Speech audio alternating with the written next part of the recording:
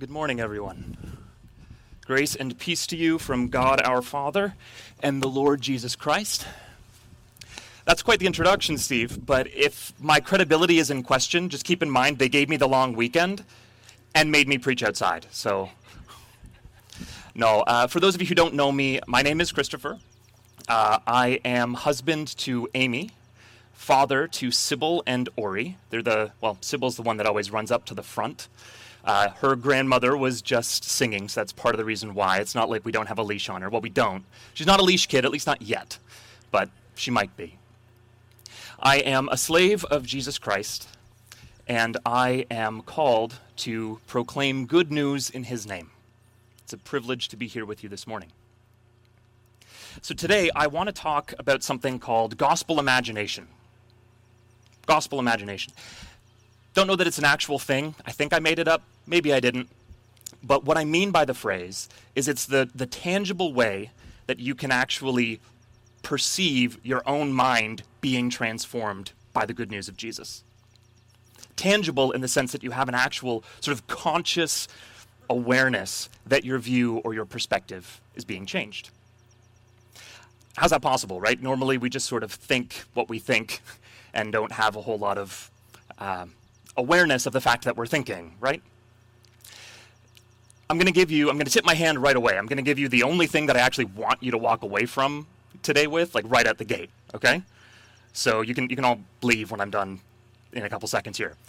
The operative question is this: how is this good news? Okay? How is this good news?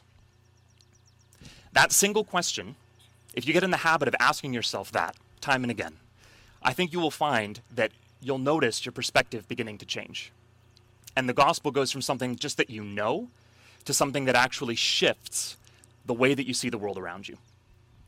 So that's my hope today, is that we're going to walk away with a little bit more of a sense of gospel imagination, okay? And this affects every interaction that you have. Any awkward situation where you're not sure how to respond or what to say, how to behave, this question will serve you well. Sound good? Cool. So you can all leave. No. Kids, before I get too much further, I want to just sort of call all of you, your attention forward. Little ones, if I can have your eyeballs up this way as best as you can.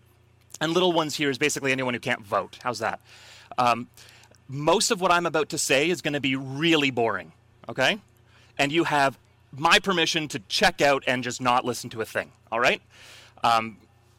Later, if you listen, or not listen, if you just more or less behave yourselves, I guess, I promise that at the end, we're going to have some story time, okay?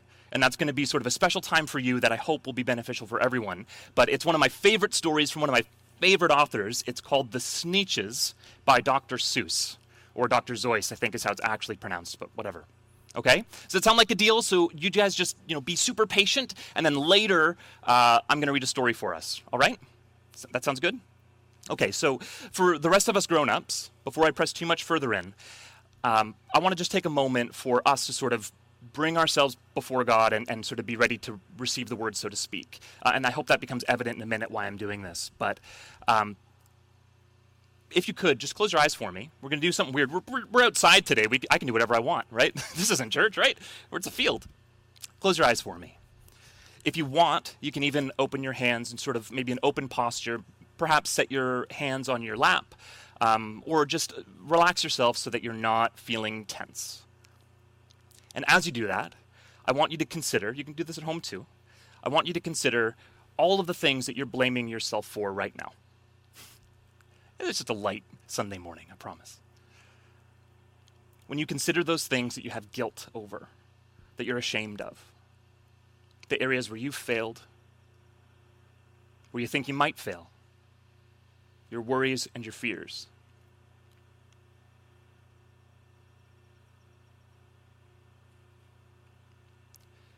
In the name of our risen Lord and Savior, Jesus Christ, there is peace for you and forgiveness through him. Receive that today in Jesus' name. Amen. Your sins are forgiven, friends. That's the beauty of our gospel good news message. Now, I'm going to read for us from a passage in Ephesians. Now, a few weeks ago, our pastor here, Paul, he said that Romans was the Apostle Paul's magnum opus, his best and pivotal work. And I respect that, but I'm going to posit for you that perhaps Ephesians is at least in equal measure one of Paul's greatest works.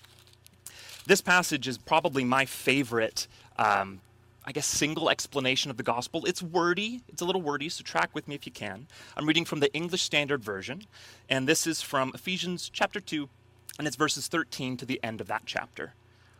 And Paul writes this: "But now, in Christ Jesus, you who were once far off have been brought near by the blood of Christ. For he himself is our peace, who made us both one and has broken down in his flesh the dividing wall of hostility, by abolishing the law of commandments expressed in ordinances, that he might create in himself one new humanity in place of the two, so making peace, and might reconcile us both to God in one body through the cross, thereby killing the hostility. And he came and he preached peace to you who were far off, and peace to those who were near. For through him we both have access in one Spirit to the Father. So then, you're no longer strangers and aliens, but fellow citizens with the saints and members of the household of God, built on the foundation of the apostles and prophets, Christ Jesus himself being the cornerstone, in whom the whole structure, being joined together, grows into a holy temple in the Lord. In him you also are being built together into a dwelling place for God by the Spirit." And that's good news. It's a beautiful, beautiful truth. What Paul is doing here is he's referring to, I'll give you some historical context, okay? A little bit background of what's going on. Paul is writing to a group of people who are divided at the moment around what it means to be Jewish versus what it means to be a Gentile. And those terms are Jew referring to God's chosen people, the people of Israel, Abraham's descendants, right? It's an ethnic but also religious and cultural distinction. And then this Latin word that we use, Gentiles, which basically just means everybody else. And they're struggling to try and understand what it means to be one people with God. Now, you might know that in this period of time, the temple is a really important building, not unlike what we might call the church, but specifically think of it like a cathedral, a giant place of religious significance. And in fact, it was the one place in the whole of the world where you could go and offer your sacrifices, find atonement, make your relationship right with God, that kind of thing. It was the sacrificial worship center of the whole religious system. That building was segregated. So only the most prestigious of the religious elite could enter the innermost chambers, and then a few others could enter sort of the outer chambers, and then only women who were Jewish could go a certain distance, and then Gentiles were the lowest on the totem pole. And anyone that wasn't Jewish didn't get to go anywhere but this one place called the Court of the Gentiles. And what Paul is doing here is he's using this religious imagery of a building, of a temple, where walls have been demolished and destroyed, and in its place stands only one man, one humanity through Jesus Christ himself.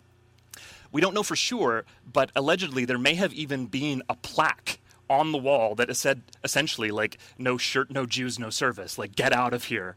Like if you're Gentile, you don't get to enter.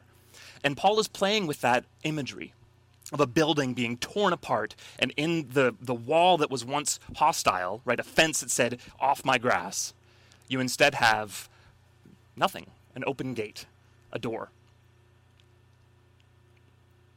So you have here two different groups of people that Paul is trying to address, the ins and the outs, the Jews who are the bearers of Israel's message, and the outs, everybody else, right, an us and a them. And what Paul does is he explains that thanks to Jesus, the whole of the good news, when we ask ourselves, how is this good news? What the good news is that there is no longer any hostility. Firstly, between humanity and God. God made that good, right? He found a way to restore peace between him and us, and thankfully us and him. But that peace extends beyond just us and this sort of lateral connection to some being out there, and extends this way. to our neighbors, to our friends, to our family members, to anyone. Paul, elsewhere in his writings in Galatians, he says, in fact, there is no longer any Jew or Gentile. There's no male or female. In fact, there's no slave or free, because we are all one in Christ Jesus. You get the rhetorical flourish here. Substitute any human denomination, any distinction, any aspect or facet of human experience whereby you might draw a line and say, that's them. It doesn't exist. There is no distinction that we can make whereby hostility has a right to be, thanks to what Jesus has done through his work on the cross. That hostility has been put to death. Now that's some good news. Now, I want to have a comment here, furthermore, when we're talking about being a people of good news, having a good news imagination. I wasn't sure that I wanted to go here. I'm going to go here. When we talk about Israel, right? Israel was the people of God, right? The people that bore God's name. There's a commandment that I think often gets misunderstood, and I want to explain that a little bit because I think that it helps us on this side of the covenant understand our role as Christians, okay? And the commandment is, do not take the Lord's name in vain. Have you heard that before? You've had that preached down your throat maybe. Don't do it. A lot of the time, an interpretation that's very common, whether you hold this or not, is not for me to say. An interpretation is that means something like, don't swear. Right? You're not supposed to say things like, oh my God, or say the name Jesus Christ in the context of a cuss or a swear word, right? Actually, that's not quite what it means. We know from the other Deuteronomical Levitical tradition that there's a reason to probably honor God's name, and I'm not suggesting that we just go ahead and throw it around, okay? But that specific commandment, I'm going to break it down for you. Do not take the Lord's name in vain. Take means literally, do not lift up, I always do that. Lift up, carry, or bear. Think of it physically, like taking a sack onto your shoulder and bringing it with you, right? A physical posture, right? Do not lift up, carry, or bear. God's name. Name in the Old Testament context means something like what we say as soul, okay? It's not quite a one-to-one, but it's not just the word that you're called. It's not just titular, where you say, this is your name. It's your whole revealed character, something about like the fullness of your being, right? That's what's implied by the word name in the Old Testament context. And in vain means something to the effect of for your own advantage or improperly, okay? Everyone's tracking with me so far. That was a lot of rambling. Here we're going to put it all together. A fair paraphrase of that commandment is this: do not misrepresent the character of God for whom you are so named. I'm going to say that again. Do not misrepresent the character of God for whom you are so named. This was God's plan with Israel, was to be a shining light to the nations, right, of blessing and of goodness. This side of the covenant, you're called a Christian if you're here and believe, and if you're not, that's okay. You've probably met them, and we're sometimes okay. Christian means literally little Christ, okay? In English, we have this function where, I'm a language nerd if you hadn't realized, okay? So you can just say, oh my word, more grammar? Yes, please. In English, we have a function where if something is cute, we add an E to it, okay? So if you have a babe, it's a small human. If you have a baby, it's a cutesy little thing, right? If you have a pup, baby dog, right? Small dog. If you have a puppy, you want to pet a puppy, right? You want to pet a puppy. In Greek, they have the same function. You don't just have a Christan, you have a Christian. It's a tiny little baby Messiah, an itty-bitty Jesus. That's what it means. I wish I was like kidding, and I'm half kidding, but that's the function. It's taking this name, Messiah, chosen one, which was a synonym with Jesus' own name, and applying it to this whole group of tiny little ducklings that walk around after him.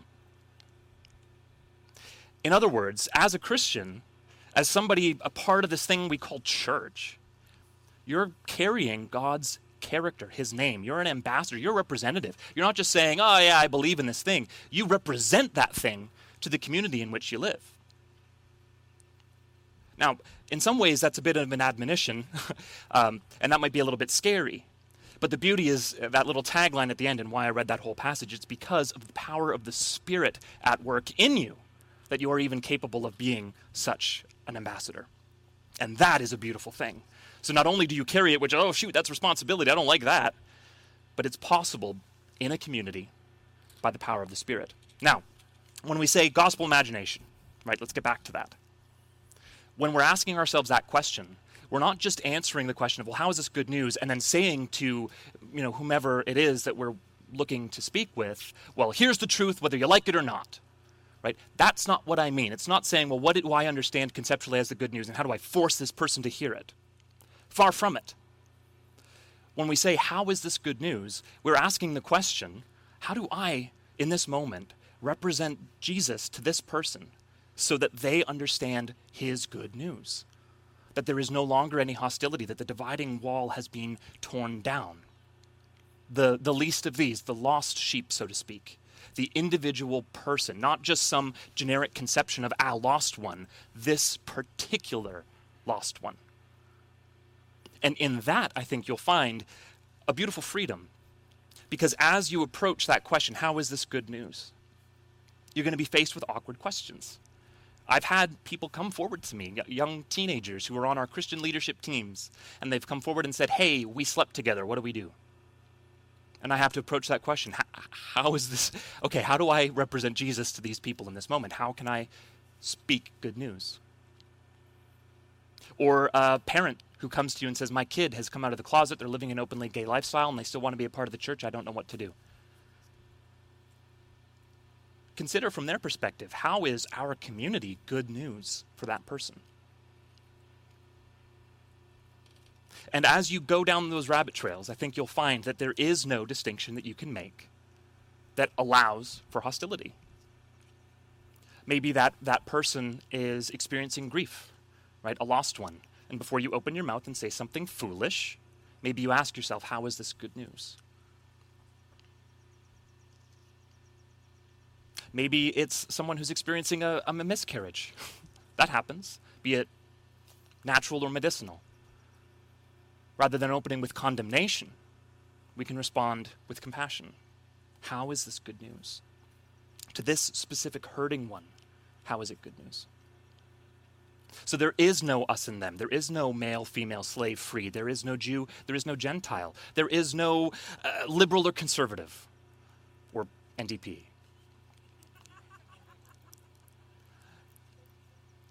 There's no Republican or Democrat. Pro-life, pro-choice, doesn't matter. What matters is that we are able to represent the character of Christ for whom we are so named. So, by means of conclusion, I'm going to read a children's story.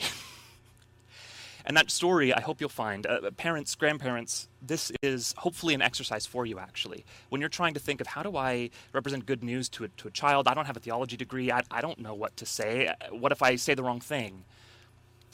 I want to validate those fears. I think it's a nerve-wracking thing to try and represent some of this stuff sometimes. And what I'd recommend is, as we approach the world with that gospel imagination, asking ourselves this question, I think that we'll be surprised where we can see good news. And it doesn't always have to be from a source that just is the Bible itself, but we can see good news in places around us, in things that are maybe even familiar to our kids, right, or to our grandchildren. And so I hope that as we read this story, it becomes obvious how it connects to this idea of hostility being destroyed and the good news that's present, right? So, kids, if you'd like to, you can come forward, I guess? I don't know. It's a big green space. Or you can stay where you are. That's fine. I'm not going to make you run forward. I know Owen's like, don't make me leave my comfy chair, which I see as Habs, which I'm tempted to make a comment about, but there is no Leafs or Habs, okay? We're all one. And that's the line, right? That's too far in this context. You can't say that. Okay. I'm going to read this story for us. It does have pictures, but I don't think anyone will really be able to see them. So, from one of my favorite authors, a man wise beyond his years, is the prophet, Dr. Seuss. Now, the star-bellied Sneetches had bellies with stars. The plain-bellied Sneetches had none upon theirs. Those stars weren't so big. They were really so small, you might think such a thing wouldn't matter at all. But because they had stars, all the star-bellied Sneetches would brag. We're the best kind of Sneetch on the beaches. With their snoots in the air, they would sniff and they'd snort. We'll have nothing to do with the plain-bellied sort. And whenever they met some, when they were out walking, they'd walk right on past without even talking. When the star-bellied children went out to play ball, could a plain-bellied Sneetch get in the game? Not at all. You only could play if your bellies had stars, and the plain-bellied children had none upon theirs. When the star-bellied Sneetches had frankfurter roasts, or picnics, or parties, or marshmallow toasts, they never invited the plain-bellied Sneetches. They left them out cold in the dark of the beaches.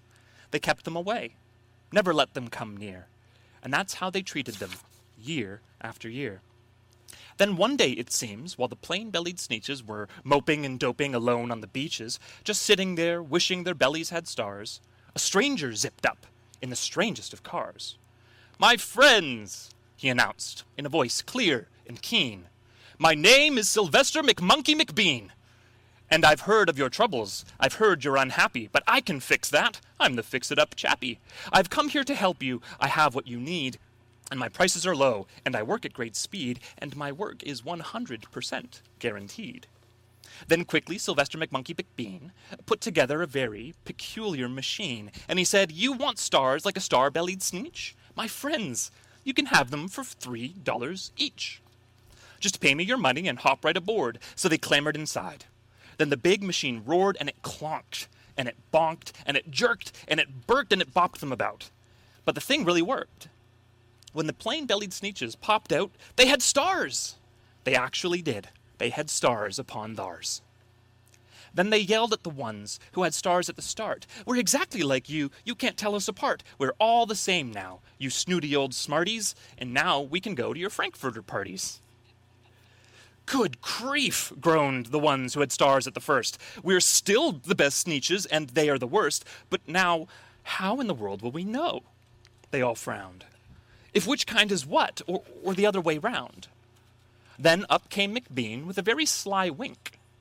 And he said, "Things are not quite as bad as you think. So you don't know who's who? That is perfectly true. But come with me, friends.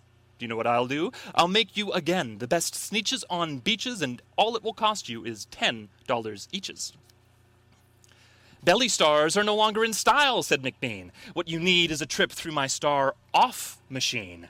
This wondrous contraption will take off your stars so you won't look like Sneetches who have them on theirs."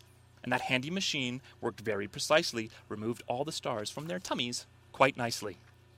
Then with snoots in the air, they paraded about, and they opened their beaks, and they let out a shout, "We know who is who! Now there isn't a doubt, the best kind of Sneetches are Sneetches without!" Then, of course, those with stars all got frightfully mad. To be wearing a star now was frightfully bad. Then, of course, old Sylvester McMonkey McBean invited them into his star-off machine. Then, of course, from then on, as you probably guess, things really got into a horrible mess.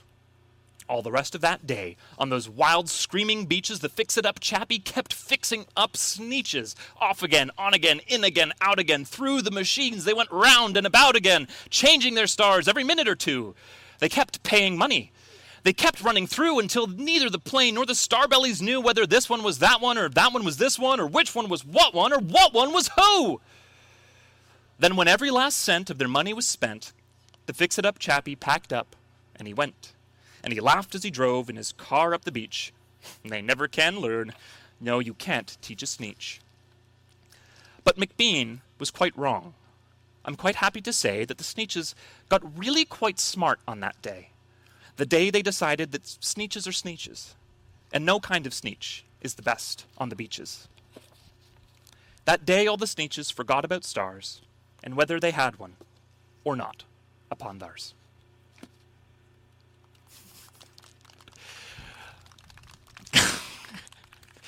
Dramatic reading of Dr. Seuss. Is that what you came here for this morning? I hope so. Alrighty, well, with that, I actually am going to conclude. I'm going to offer a prayer for all of you, and then I'll invite Steve and, my mother, beautiful, lovely Beth McPatton McBean, to come up and sing in her voice on machine. Heavenly Father, thank you so for who you are and for all that you do, for the truth of your word, and for the hope that you offer through Jesus Christ and the power of your Spirit here at work in this community. Thank you for the fact that there is no star or not upon theirs for us, Lord, that there is no us, them, Gentile or Jew, no wall of hostility. But Lord, that you broke that down and stand in place with the cross, the power of which can quell any qualm that we might have with those around us.